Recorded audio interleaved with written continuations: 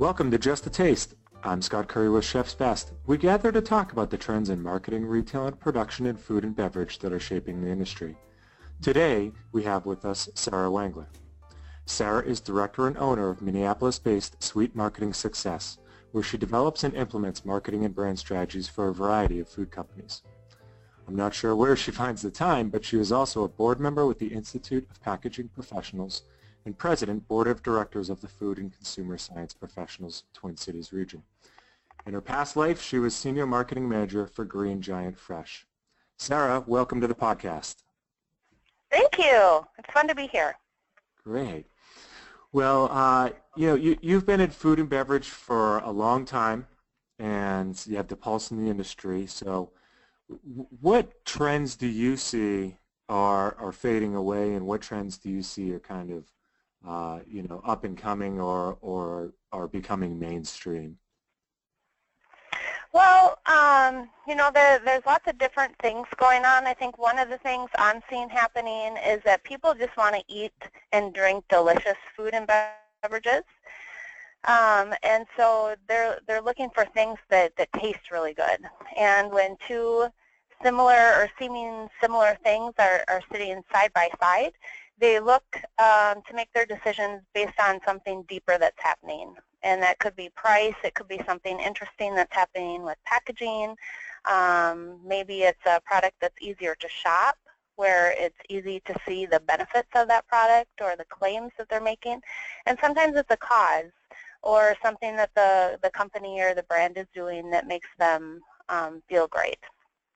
I also see one of the things that we hear a lot about is because the increase in cultural diversity that's happening and people being able to travel to different vacation spots, you see either flavors or the food that they're experiencing coming back and wanting those favorite spots to be incorporated into their daily eating patterns, whether it's an ingredient that they're adding into their cooking, maybe a cooking method, or maybe a new flavor. So that's something that's kind of fun to tie their travels or their vacation spots back into their everyday eating. I think that people are also looking for the real deal. They want something that's easy. They love customizing it, whether that's extra ingredient, removing an ingredient, doing something to make it special or uniquely their own. And I think people are looking, they're very pressed for time a lot of times, and they want to be successful and have everything work right the first time. So being able to provide, in the case of like meal kits or foods, being able to provide really great directions so that everyone can have success the first time, so it's done right the first time, and the consumer can experience a really great experience that way, I think is beneficial. And then I think the last thing people are looking for is a solution to a problem that exists, whether that's what's for dinner on soccer night or, what can the kids eat with the nanny that's easy to make and delicious and nutritious. So I think those are kind of the 5 things that I see happening that people are looking for. Okay, so that's a great list. Thank you. So let's go a little deeper on those. Because there's some conflict there, right? People want authentic, they want customized, but they want meal kits that are quick, grab and goes. We've talked on this podcast before about the snacking culture.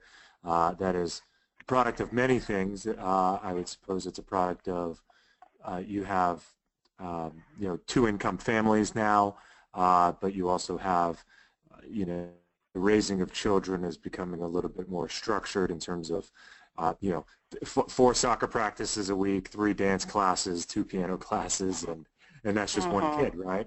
Right. Yet people want food that is even more rich in taste, and I think that's a great observation you made, that the cultural diversity or the so-called shrinking of the world, where I may visit just as a casual traveler 5 countries in a year. You know, I might go down to Mexico for a year and experience food there. Maybe I have a trip to Europe and I experience food there. And maybe my spouse is of, Asian heritage, or so, I'm going to go there and experience that. So how is the industry going to kind of deal with or rectify this conflict of fast, authentic, customized, but really good tasting? Absolutely. Yeah, I think that's exactly the summary of the challenge. You know, so if you can find or create products or processes that assist that in any way, they're going to be pretty successful. Yeah. So your company is Sweet Marketing Success, and you advise brands on strategy and design, promotions, and everything, seemingly in between. Yeah. And it seems that generally speaking, compared to certain other consumer industries, that food and beverage has been a little bit late to the digital party. So my first question is whether or not that's a true statement. But also, how can brands evolve in this new reality given you have changing consumer habits, the rise of mobile? I've heard 92% of consumers say they trust earned media, whether that's news or social or word of mouth or some, anywhere in that vast gray area, that they trust that above all other forms of traditional advertising, which is really what food and beverage has typically relied on. So is it true that food and beverage seems to be there's a little bit late adapting to the new digital reality, and what should food and beverage companies kind of be doing to not to catch up but to gain influence in those areas? Well, I would love to hear your ideas about who you think is doing a really awesome job on that.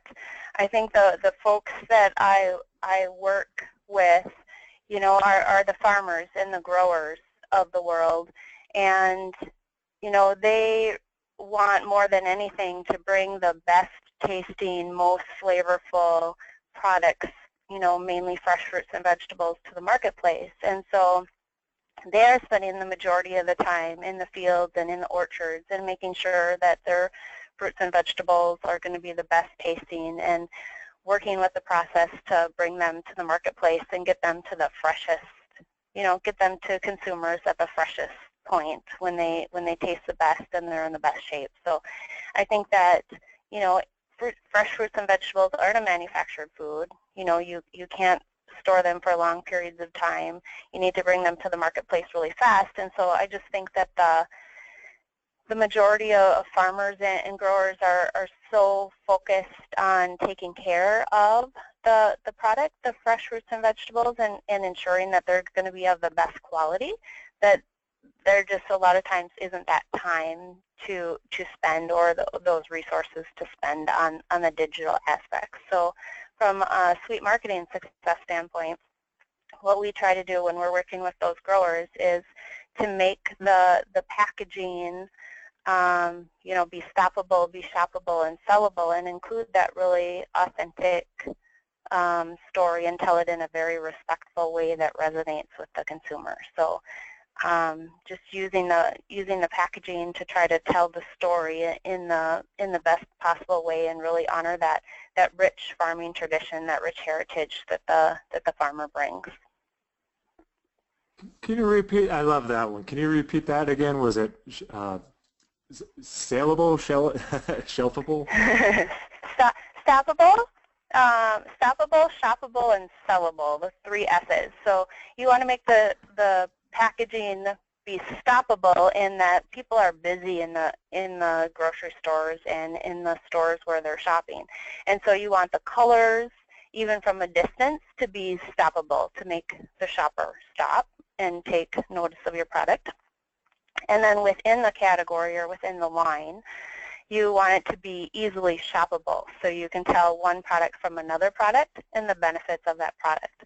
And then the last one is sellable, and so you want the consumer to pick up that product and put it in their basket and take it out the door and be able to experience it. So stoppable, shoppable, and sellable.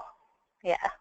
it's a great formula to for our listeners to adhere to, and just remind themselves. I think, you mentioned the trends, and to review them again, just tasting really good, and the importance of bringing in different flavors, authenticity, kind of grab and go aspect, and just people bringing, they want to align with brands and products that answer a solution or a challenge in their life. And I think that also what you're given there is a good guide for people when it comes to social media, that they should be speaking to what is important to people and not necessarily what they think is important about themselves.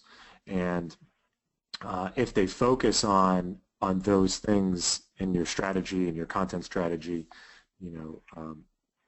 points to those, then you're providing relevance to people's lives, which is what is key on social media, is being relevant, because you're in a contract with them that they're going to give you their time. It might only be 2 seconds as they're flipping through Facebook, but they're giving you their time.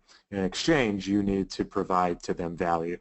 And if that's what people are looking for these days, then I would say that focusing on those trends is a pretty good place to start with any kind of online digital strategy, and creating content around that, because it will resonate with people. And if your product isn't delicious and grab and go and authentic, then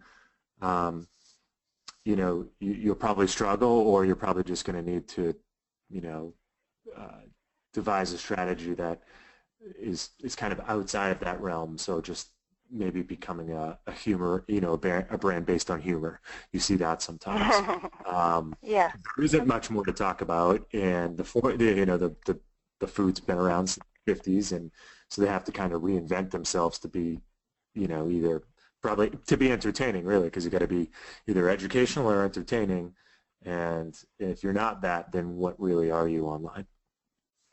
Yeah, absolutely. Absolutely. It's finding that really amazing, authentic story that resonates in a respectful way. Absolutely. Yeah. So shifting gears a little bit, tell me about your role with the food and consumer science professionals, and what that group hopes to achieve.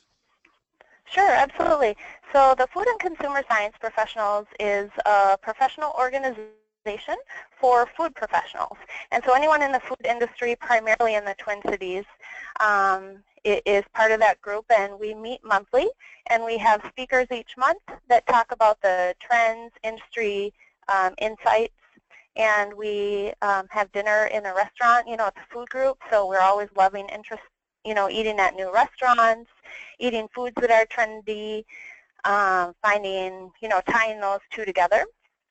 So every month we meet and bring in a speaker, eat dinner, network, chat about the industry. So it's a great group of people. Awesome. And are the majority of folks, are they in R&D in the food sciences, or more marketing and sales? What's the typical makeup of the groups? It's a really broad. There's a lot of people that work at General Mills, Land O'Lakes, retailers such as Target, Super Value.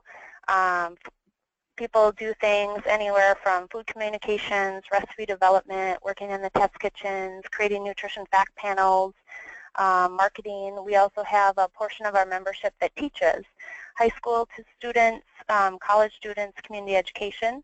And everybody is tied together based on, their work with food science, dietetics, culinary classes. So it's a wide variety. Awesome. Sounds like a robust group, and Twin Cities is a great place to attract, top talents and influencers in food and beverage. And you're also, I understand, a board member with the Institute of Packaging Professionals. So tell me about your involvement there, and maybe a few lessons that or what you've learned from your involvement in that group.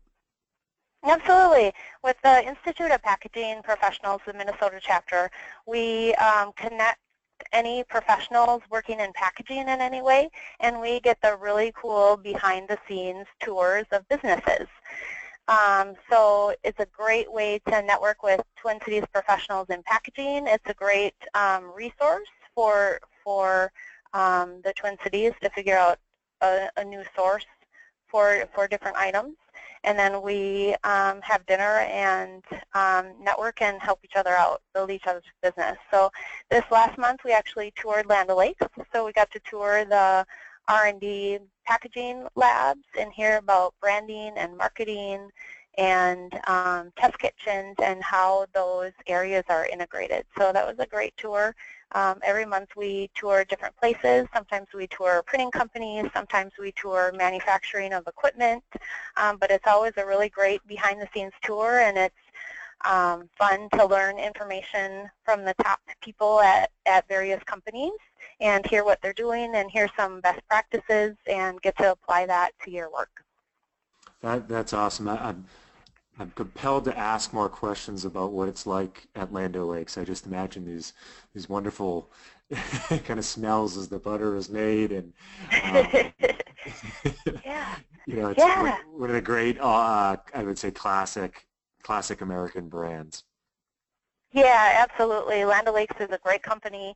Lots of really great people. They're at a spot right now where they're expanding, so they expect to be hiring lots of people. They're growing great. Lots of great brands, not only in food but also pet foods and you know, animals. So yeah, it's great. We really That's enjoyed awesome. being there. That's what we like to hear is growth going on. You know, especially there in a great state like Minnesota. Well, I want to thank you for your time, Sarah.